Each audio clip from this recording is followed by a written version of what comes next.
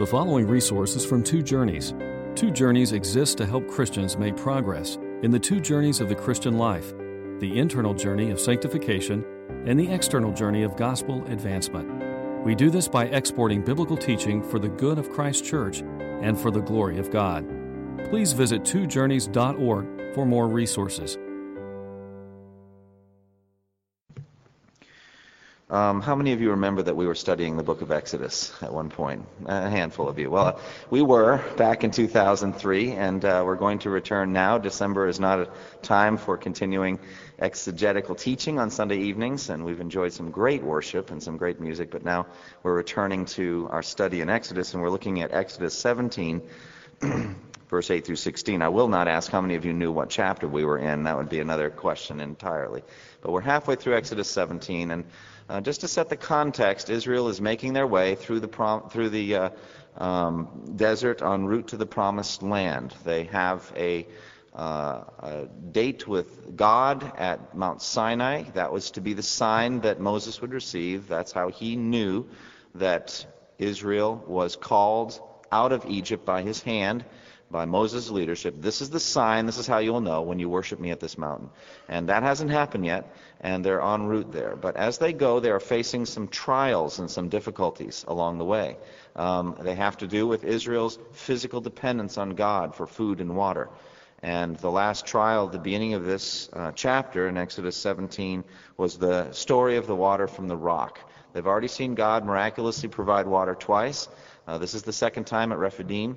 And they've already seen as well the beginning of the manna coming, bread from heaven. And so that's the context. Now listen at Exodus 17, 8 through 16, as the Amalekites come and attack them. The Amalekites came and attacked the Israelites at Rephidim. Moses said to Joshua, "Choose some of our men and go out to fight the Amalekites. Tomorrow I will stand on the top of the hill with the staff of God in my hands." So Joshua fought the Amalekites as Moses had ordered. And Moses, Aaron, and Hur went to the top of the hill. As long as Moses held up his hands, the Israelites were winning. But whenever he lowered his hands, the Amalekites were winning. When Moses' hands grew tired, they took a stone and put it under him, and he sat on it. Aaron and Hur held his hands up, one on one side and one on the other, so that his hands remained steady till sunset. So Joshua overcame the Amalekite army with his sword. And then the Lord said to Moses, "Write this on a scroll as something to be remembered, and make sure that Joshua hears it, because I will completely blot out the memory of Amalek from under heaven." Moses built an altar and called it, "The Lord is my banner." He said, "For hands were lifted up to the throne of the Lord. The Lord will be at war against the Amalekites from generation to generation." Now, we have seen a consistent pattern of trials in the wilderness. The painful purpose of the wilderness, as some have called it, is the testing and strengthening of Israel's faith. In Deuteronomy 8:2 it says, "Remember how the Lord your God led you all the way in the desert these 40 years, to humble you and to test you, in order to know what was in your heart, whether or not you would keep his commands." Our God is a God who humbles us. Our God is a God who tests us. This morning as I was preaching on scripture memorization, and I was talking about the temptation that we might feel to be prideful. And I said, "You're already prideful." And some of you laughed, and I understand that, but the fact is that's at the root of our sin nature, isn't it? Our pride. And we must be humbled. All of us. It's not unique to one or the other. Some struggle with pride where others struggle with other sins. We all struggle with pride, every one of us. And so we must be humbled, and we must have these trials, and God wants to test us in order to see what is in our hearts, whether or not we will obey God. And so it was for Israel. John Calvin said in the Institutes, the beginning of the Institutes, "Nearly all the wisdom that we possess, that is to say, true and sound wisdom, consists of two parts, the knowledge of God and of ourselves." I've quoted that before, but I think it's so profound, and it really is true in terms of the journey through the desert. Oh, how Israel learned what they were really like. Oh, how their nature was displayed day after day, and also how they had opportunity as well to learn what God is like and how faithful he is. Now, I'm setting the scene for this attack of the Amalekites because you must understand that nothing comes about except by the providential care of God. The Amalekites attacked by God's providential care, not earlier and not later, but that God might teach them to rely on Him totally in times of warfare. And so the lesson is one, ultimately, I think, of prevailing prayer, of spiritual beggars who go to war. And our warfare may not be physical, probably won't be, but we have spiritual warfare. We're at war with the world, the flesh, and the devil. And we will prevail in the same way that Moses did, by lifting up hands to God. That's the central spiritual lesson of this, that we might learn how to go to war filled with faith and trust in God. And that's also what God intended as well. God did not shelter Israel from Amalek. He could have. He could have rained down boulders from heaven and destroyed the Amalekites before they ever got close to Israel. God could have done that, just like He could protect you from every single trial in your life. He could protect you from every financial trial, every trial of health or relationship or job or any of those things that make difficulties for you. He could do that if He wanted to. It would be very little difficulty for Him to do that. But He doesn't choose to do that. Instead, He wants to strengthen your faith and to give you encouragement as you go through trials and you see Him faithful. And so Israel had to learn how to go to war. Now for them, it was definitely physical. The Amalekites meant to destroy them. The Amalekites meant to kill them with the sword. They meant to wipe them out. This was a physical attack. They had to learn how to go to war. The promised land also would not simply be given to Israel. They had to fight for it. And many of these folks had never been to war before. And so they had to learn, and so God wanted to bring them through this. God providentially orchestrated this, just as He orchestrated later, during the time of the conquest of the Promised Land at Joshua. You remember how all the northern kings decided to assemble together all at once and fight Israel. And you can imagine how daunting that was as they saw the number of warriors against them like the grains of sand on the seashore. It must have been overwhelming for them. But in effect, God was saying, we're just being efficient. We're just going to get it all done in one battle. Right? Why go from little kingdom to little kingdom? Let's do them all at once, because God is more than capable of wiping out all of these northern kings. And so in Joshua 11:20 it says, "For it was the Lord Himself who hardened their hearts to wage war against Israel, so that He might destroy them totally, exterminating them without mercy, as the Lord had commanded Moses." And so those northern kings in Joshua 11 came at the direct command of God, although they didn't know it at all. And that's the way it is with God's providential ruling over our enemies. They don't know that God is ruling over them, but He is. And so the Lord orchestrated that. And is it too much then to think that He orchestrated also this attack from the Amalekites? Now realize that God does nothing evil. I think it's rather that the Amalekites had evil purpose and God didn't thwart it. The Amalekites had evil intent and God didn't stop it, but rather used it in the end to bless and to strengthen Israel. Later, God would orchestrate that some of the enemies would remain in the Promised Land specifically to teach Israel war. It says in Judges 3:1 and 2, "These are the nations the Lord left to test all those Israelites who had not experienced any of the wars in Canaan. He did this only to teach warfare to the descendants of the Israelites who had not had previous battle experience." That's in Judges chapter 3. Verse 1 and 2. So you can see the wisdom of God as He orchestrates all of these things. Israel would have to conquer the Promised Land by the edge of the sword. And in so doing, they would provide physically what became for us spiritual truth. We will advance in the kingdom only by warfare. Satan's not going to give up any of his territory easily. We will not have an easy ride to the advancing of the kingdom. We're not going to have an easy ride in missions or in evangelism or in prayer or in sanctification. Every foot of ground is going to be contested. And so we must be tough. We must be warriors. We must put on our spiritual armor and fight and stand our ground. This is the lesson, the physical lesson of the Old Testament, always spiritual in the New. And so we must be faithful in these things. Now realize earlier God had, through His wisdom, decided not to allow Israel to face warfare. Do you remember this? It says in Exodus 13, when Pharaoh let the people go, God did not lead them on the road through the Philistine country, even though that was shorter.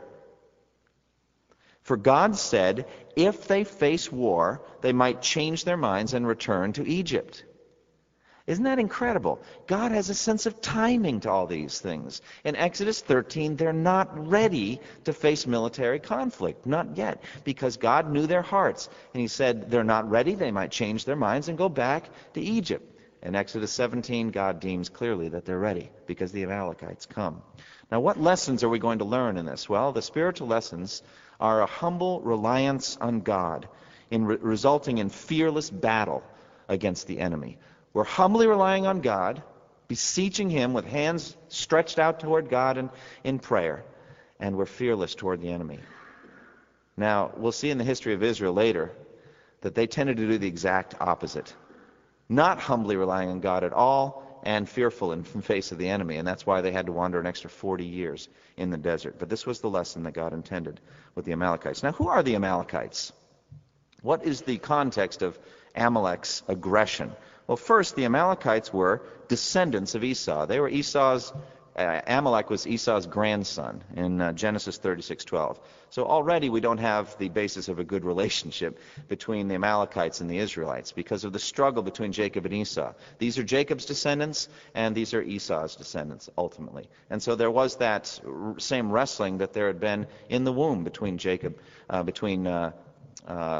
and Esau. So we see also from their two descendants, there's a natural antipathy, a natural hatred between these. But I think there's a more practical reason than this. At the beginning of the chapter, you'll notice that God opened up a well for the Jews. He opened up water in the desert. Well, that's like gold. I mean, it's more valuable than gold in the desert. That's life itself. And over in the book of Genesis and in many other places, these people fought over wells. They fought over water. And so I think what happened was the Amalekites heard that there was a river in the desert. Where that came from, they, I'm sure, had no idea. But they wanted that water, and so they came. And they came to fight at Rephidim, a place that had been with no water, but now all of a sudden it was worth its weight in gold, or more than that, because it had water. Now in verses 9 and 10, we start to see human leadership. Now what's interesting to this is clearly a mixing together of God's sovereignty and His power and human responsibility in the middle of this. Whenever Moses' hands are up high, they're doing well. When his hands are drooped down, they're doing poorly. So clearly this is a lesson on human involvement in divine things. It isn't automatic that they're going to do well in the battle. It isn't automatic that it's going to go well. There needs to be human effort put forth. We see it at the beginning of the account with Moses' leadership. It's so important to have good leaders, isn't it? So important to have godly men who know what to do. Moses doesn't wilt. He doesn't crumble at this time. He knows precisely what to do. He's going to go up on that hill, and he's going to take the staff of God with him. And most certainly he's going to beseech the Lord of heaven to give them victory over the Amalekites. Look at verse 9 and 10 again. Moses said to Joshua, "Choose some of our men and go out to fight the Amalekites. Tomorrow I will stand on the top of the hill with the staff of God in my hands." So Joshua fought the Amalekites as Moses had ordered, and Moses, Aaron, and Hur went to the top of the hill. So we see somewhat of a chain of command here, don't we? Although we don't see God directly commanding Moses, we know that God is consistently communicating with Moses. And so it goes from God to Moses, and then it goes from Moses to Joshua. And then it goes from Joshua to the men that are chosen out, the leaders of the tribes, and then down from there. A hierarchy, really, a specific chain of command. Now, human leadership, therefore, is essential to the purposes of God. We must have human beings who will stand forth and do what God wants them to do. We must be willing to stand in the gap. We must be willing to go out and be mustered by Joshua and take our place in the battle line, or go up on the hill with Moses and intercede with the God of heaven. It's not for us to say, we have a mighty God who already whipped up on the Egyptians. What do we need to do? Just stay in the tents and let God do it all. Well, that wasn't God's plan. He definitely wanted the Jews to go out and fight. And so, yes, it is true that God carries us as a father carries his son. It says it in Deuteronomy 1:31. In the desert you saw how the Lord your God carried you as a father carries his son all the way you went until you reached this place. And yet, even as that image is true, and we must rely on that concept, God is carrying me like a father carries his son. Yet at the same time, he's training the son in warfare, training the son in courage and in standing firm, training the son in prayer. And so there's a mixture there. Do you have the sense of God's everlasting arms under you, carrying you? You really must in the Christian life. A sense that God is with you through all of your trials, and he will not let you go, but he sustains you and strengthens you. And were it not for that, you would certainly have failed and fallen away from Christ years and years ago. But yet at the same time, God wants you to take your place in the battle line or up on the mountain, that you would be faithful prayer warrior. And so we see human leadership. We see Moses' leadership. We see also a combination of prayer and action. It's not enough just to pray, is it? And it's not enough just to act. There's got to be a combination of these two things. William Gurnall, who wrote about a 700-page commentary on the Ephesians 6 passage on spiritual armor. Think about that now. 700 pages on about 10 verses. That's Puritan writing for you. Page after page on the helmet of salvation. How many pages can you do on the shield of faith? Well, if you're a Puritan, you can probably do about 200 on the shield of faith. How about the sword of the Spirit, which is the Word of God? This is William Gurnall, and it's great writing. It really is. But Gurnall said this about prayer. He said, we must join our endeavor in the use of all means with our prayers, whether they be put up for spiritual or temporal blessings. What is he saying? He said, we've got to be willing to do what's at our hand to do in addition to praying. Use means in our life. We must pray with our hand at the pump, or the ship will sink in sight of our prayers. Think about that now. Imagine you're out in a leaky boat, and you've got a bilge pump, hand-operated bilge pump. And instead of operating the bilge pump, you kneel down and pray. And you do nothing but pray. What's going to happen to you? You're going to sink. It just seems to be God's way that you're going to sink. And why? Because God doesn't want you to pray? No, I think He wants you to pray while you're operating the bilge pump. That seems to be what William Gurnall is saying. Get that pump going, but be sure that you offer prayers and intercede. And so we see in this story of the battle with the Amalekites a great blending of prayer and energetic human effort. So is there something in your life? Are you sinking? Are you operating the bilge pump? Are you doing what's necessary? You may be having financial difficulties. It isn't enough to beseech the God of heaven, but you also must be faithful to do the things that are your responsibility to do. And God may let you sink a little more than you feel comfortable with until you step forward and do those things He's calling you to do. And I don't always know what they are, but I do know that I have a role to play. Conversely, however, if we're only doing those things that are ours to do, and we are not kneeling down in faith-filled prayer, then we are also going to be sinking. There's just a great combination here in this account. Now we see Moses' leadership. We also see Joshua's leadership. Joshua goes out and he chooses an army. He chooses out men for himself that are going to be strong leaders, and he's going to lead them out in battle. Now I have a question as I was looking at this account. Where in the world did they get their weapons from? Did you wonder that? I don't know the answer. Could be that they washed up on the shore with the Egyptians who drowned at the Red Sea, and that's not so far-fetched. They may still be attached to their belts or something like that. I don't know, but I know it says in Exodus 14:30, that day the Lord saved Israel from the hands of the Egyptians, and Israel saw the Egyptians lying dead on the shore. So it could be that they had swords and weapons that had washed to the shore with the Egyptians. Beyond that, it could be that they had weapons from the original plundering of Egypt. It's not usually the strategy of masters of slaves to give them lots of weapons. It's not usually done. And so you wonder where they got it. Either that, or we take a literalistic reading that says Joshua destroyed Amalek with the sword, and it was just that Joshua was the only one fighting. But I have a hard time believing that. So I think probably they got their weapons from the dead Egyptians, although we can't be sure. Now we get to the central lesson in verse 11, and that is total reliance on God. Look at verse 11 again. As long as Moses held up his hands, the Israelites were winning. But whenever he lowered his hands, the Amalekites were winning. Now here a lesson is taught, I think, that is very clear. I referred to it a little bit this morning in John chapter 15, and that is simply this. Apart from me, you can do nothing. Do you not see that? It isn't just a matter of Joshua and the sword. Isn't it very clear that God is saying, when you are not beseeching me, you're losing?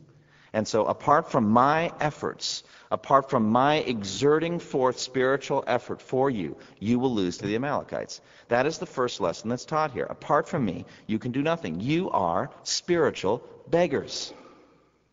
And if you do not beseech the God of heaven, you will lose.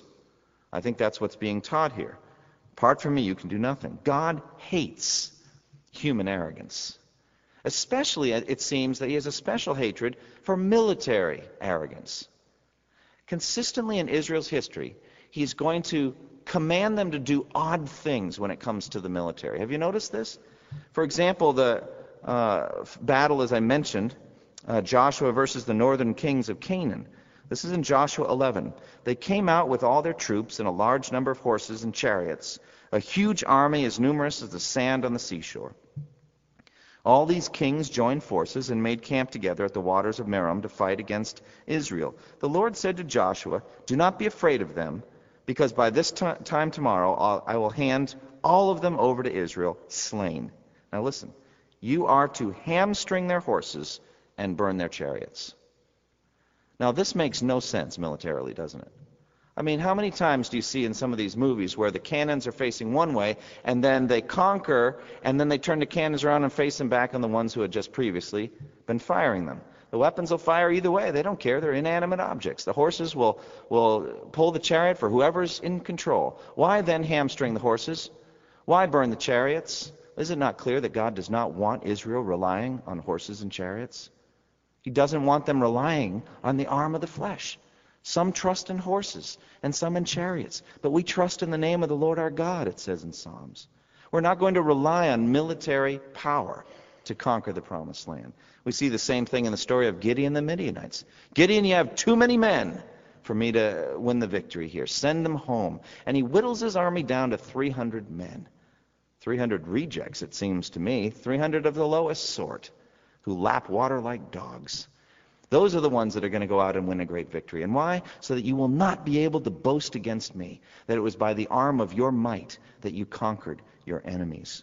And then there's Jehoshaphat, who led with his choir. Not generally the way to do it, but the lesson was clear. You're going to go out and worship me, and you're going to praise me, and I'll win the military victory. And it's not just these three examples, but again and again, God does odd things around the issue of military conquest and military victory.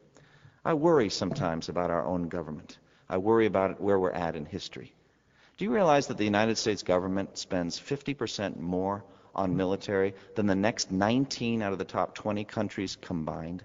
If you take the ninth from number 2 down to 20, add them all up, and multiply by 1.5, you have less than the amount we spend on military.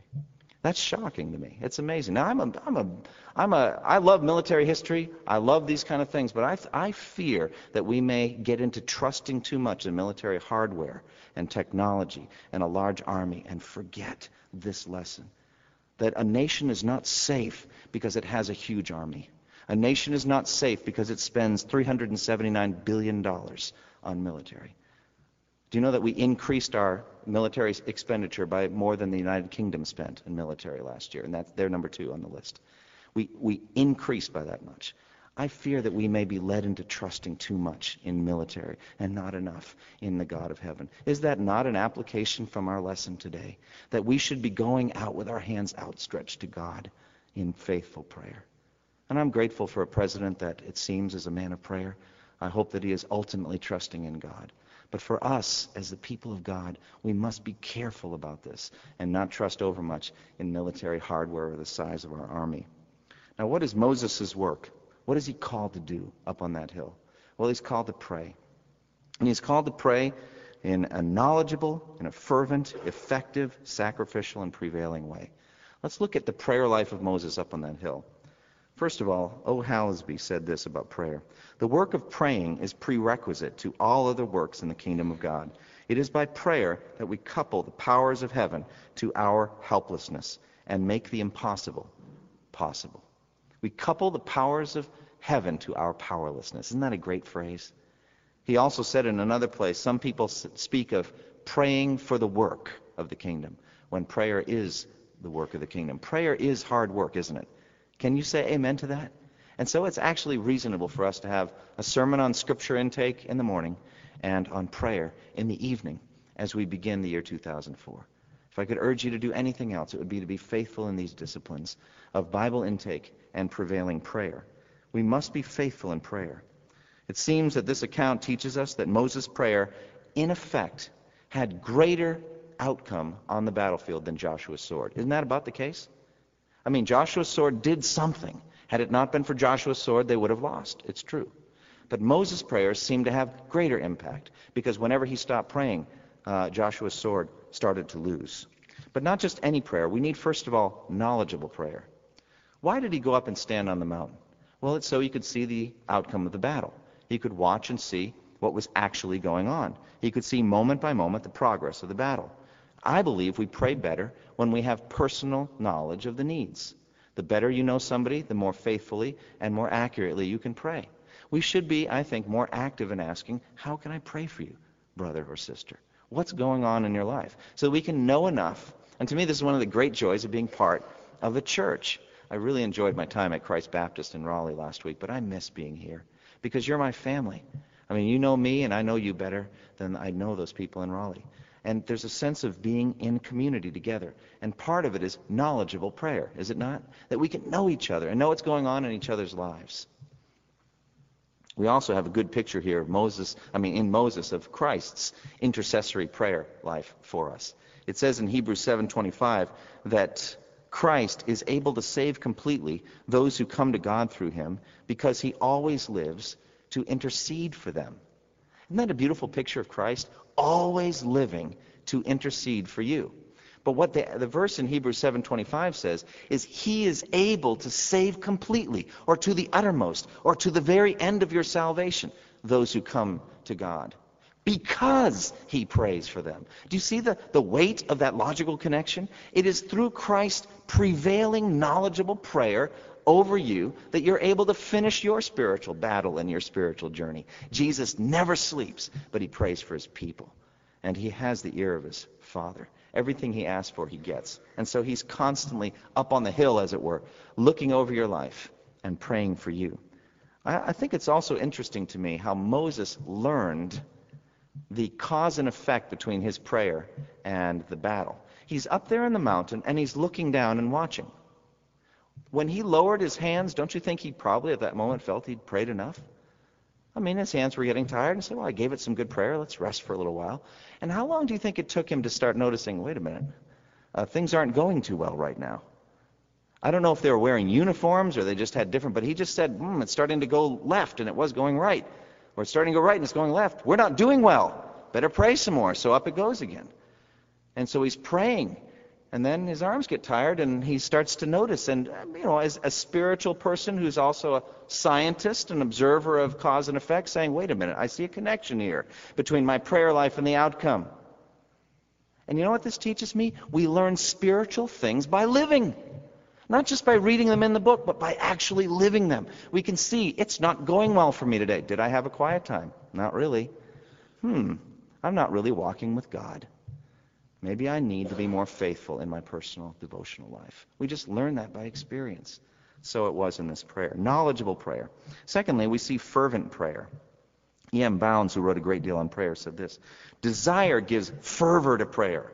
The soul cannot be listless when some great desire fixes and inflames it. Strong desires make strong prayers. The neglect of prayer is the fearful token of dead spiritual desires.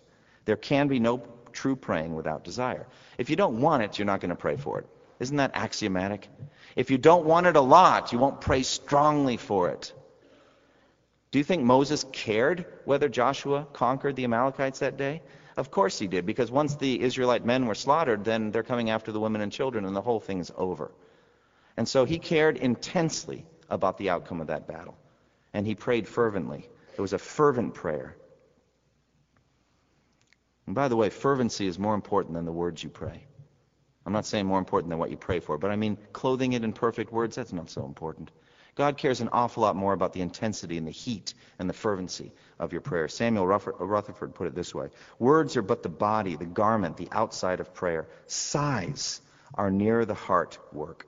A mute beggar gets alms at Christ's gates, even by making signs when his tongue cannot plead for him. Christ knows what we need before we ask. Isn't that what it says?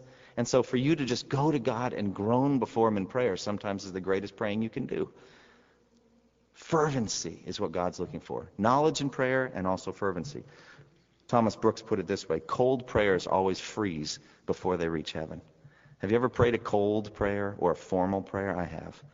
They're hypocritical prayers. They're just box-checking prayers. But they're not the real prayers that God answers. And so there must be fervency in prayer. Thirdly, they must be effective. Were Moses' prayers effective? In other words, did they produce an effect? Well, yes, you could see it. Hey, we're winning. Keep it up, Moses. Hey, we're losing. Get back to prayer, Moses. You could see the effects of his prayer. It says in James 5:16, the prayer of a righteous man is powerful and effective. The Greek word is energeo. There's an energy, there's an effect that comes from prayer. Are your prayers effective? Do they produce anything? Moses' prayers produce an effect because they were consistent with the will of God. Was it consistent with the will of God that Moses pray, "Oh Lord, please don't let Amalek wipe us out today"? Yeah, it seemed very consistent with the will of God. And so they were effective prayers, fervent and effective. They brought about an effect or an impact on the battlefield. Fourthly, they were sacrificial prayers. A little while ago, I put a floodlight up on my roof so that we could, well, quite frankly, play basketball at night. That's why we did it. But that part of the driveway was dark, and I wanted to be able to see. Well, I was up on the ladder, and my arms were lifted, and I was putting the thing up, and I just couldn't get the wire nut working right and all the other things. And it wasn't long before I couldn't keep my arms up any longer than about 3 or 4 seconds at a time. Now, I tell my kids I'm getting old and decrepit, and they don't want to hear it, but it's true. I mean, my arms are just not what they used to be. Moses, however, was 80 plus years old at this point. And so it wasn't long before his arms could barely be lifted. And if you don't think it's any big deal, just stand sometime with your arms perpendicular at your side and see how long you can keep that up. And so it was painful and sacrificial for Moses to be physically praying. But how much more the wrenching of the soul, the pouring out of effort in prayer. Not just the physical arms lifted to heaven, but also the yearning prayer, the fervent prayer. That's hard work. Do you know what I'm talking about? It's hard work. It's sacrificial work to keep at it and to keep praying. A sacrificial work. And then fifthly, prevailing prayer. Verse 11 again. As long as Moses held up his hands, the Israelites were winning. But whenever he lowered his hands, the Amalekites were winning. You know what this is teaching? Keep praying until the battle's over. Now, this is a great weakness for me, I must confess. I'm not great at prevailing prayer. Do you know what I mean? The kind of prayer where you keep praying until the issue has been resolved. Whether it's a brother needing employment, or a medical condition, or somebody needing salvation, to keep praying in a prevailing way until the matter is resolved. Now, that takes spiritual maturity, I think. It's hard to do. I think often about Luke 18, where Jesus told the parable to show that we should always pray and not give up. Luke 18:1, it says that. We should always pray and not give up. In a certain town there was a judge who neither feared God nor cared about men. And there was a widow in the town who kept coming to him with the plea, "Grant me justice against my adversary." For some time the judge refused, but finally he said to himself, "Even though I don't fear God or care about men, yet because this widow keeps bothering me, I will see that she gets justice so she won't eventually wear me out with her coming." That's an interesting parable, isn't it? I mean, really interesting. It's an argument from the greater to the lesser. How much more would God hear you if you'll come and pray? He's not the unjust judge. But there's clearly a lesson in both the story of Moses on the hill over the battle with the Amalekites and the prevailing widow. You've got to keep praying. God isn't going to give it to you with the first 2 minutes of prayer. Now you may say, why? If he's eventually going to give it to me, why not right away? Because he wants you to learn to prevail upon him in prayer, to keep on seeking, keep on asking, keep on knocking. As one Puritan put it, if seeking doesn't work, if asking doesn't work, then seek, and if seeking doesn't work, then knock. That's the idea he gets out of it. And whether that's accurate or not, the point is prevailing in prayer, that we continue until we get what we're looking for. A great example of prevailing prayer is George Mueller. And I remember this from his biography. "I am now, in 1864, waiting upon God for certain blessings, for which I have daily besought him for 19 years and 6 months without 1 day's intermission." Every day, for 19 years and 6 months, I prayed for this thing. Still, the full answer is not yet given concerning the conversion of certain individuals. He's praying for lost people to be saved. For 19 years and 6 months, he's prayed for them. In the meantime, I have received many thousands of answers to prayer, other prayers, but not this one. And so I keep at it. I have also prayed daily without intermission for the conversion of other individuals for about 10 years, for others about 6 or 7 years, for others 4, for some 3, some 2 years, and for others about 18 months, and still the answer is not yet granted concerning these persons. Do you love that word, yet? But I'm going to keep praying until it is. I'm daily continuing in prayer and expecting the answer. Be encouraged, dear Christian reader, with fresh earnestness to give yourself to prayer if you can only be sure that you ask for things which are for the glory of God. Now, that's a good filter, isn't it? We're talking about prevailing prayer for those things that are revealed in God's Word to be for His glory. We keep praying for them. And so I yearn to grow in prevailing prayer in the year 2004. Don't you? Don't you want to learn this lesson of keep on asking, keep on seeking, keep on knocking until He gives what you ask? The second lesson is human determination and cooperation in seeking God. When Moses' arms got tired, did they give up? They say, oh, well. Say, all right, I guess we'll lose. No, they found a way, didn't they? They put a stone for Moses to sit on, and they held up his arms. And so this is a picture of determination, namely that we're not going to give up. We can't lose this battle. We've got to keep praying. But here's a man who's praying and interceding, and he's growing weary in the task. We've got to support him. And so we have also a picture of cooperation. The full fruit of it is the body of Christ in the New Testament, isn't it? That when one part is honored, every part's honored with it. When one part feels weak, every part comes alongside and strengthens. And so if we're going to be involved in prevailing prayer, it could be that we need to strengthen each other in it and help each other. Moses needed Aaron and Hur, didn't he? He needed them that day. He couldn't do it on his own. As great as he was, he couldn't do it on his own. And so he was dependent on Aaron and Hur, just like Joshua and the army was dependent on Moses. There's interdependence there. Charles Haddon Spurgeon has been hailed as one of the greatest preachers ever. Some people consider the prince of preachers, and tons of his sermons have been printed, and it was the place to go if you could ever go hear him preach. You just knew that God was in that place. But he once said, if you want to know the secret of the power of the pulpit here at the Metropolitan Tabernacle, it is that my people pray for me. They literally did. They got together. They assembled and prayed while he was preaching. Now, I've talked to Landis about this, and Landis Barnes has been faithfully praying for me while I was preaching for a long time now. He needs help, just like Moses. It gets wearying to be in the prayer room alone, and so I think it's too big a burden for any one person to bear. I think many hands makes light work. And if you want a spiritual application here, would you be willing to join with Landis in praying during the worship service on a rotating basis, maybe once every 2 months or once every 3 months? Would you be willing? If you're willing, would you raise your hand, please, right now? That number of people means none of you would have to pray through the worship service any more than once every 3 months, I estimate. Would you please be willing to communicate with the office? And I don't know who you are. I didn't ask for your number. But call and say, I was among those that raised my hand. I'm also going to put out information in the bulletin. We're going to get a prayer schedule going. I don't want to give up on the prayer ministry. But I don't want Landis to have to miss 7 or 8 straight months of preaching either.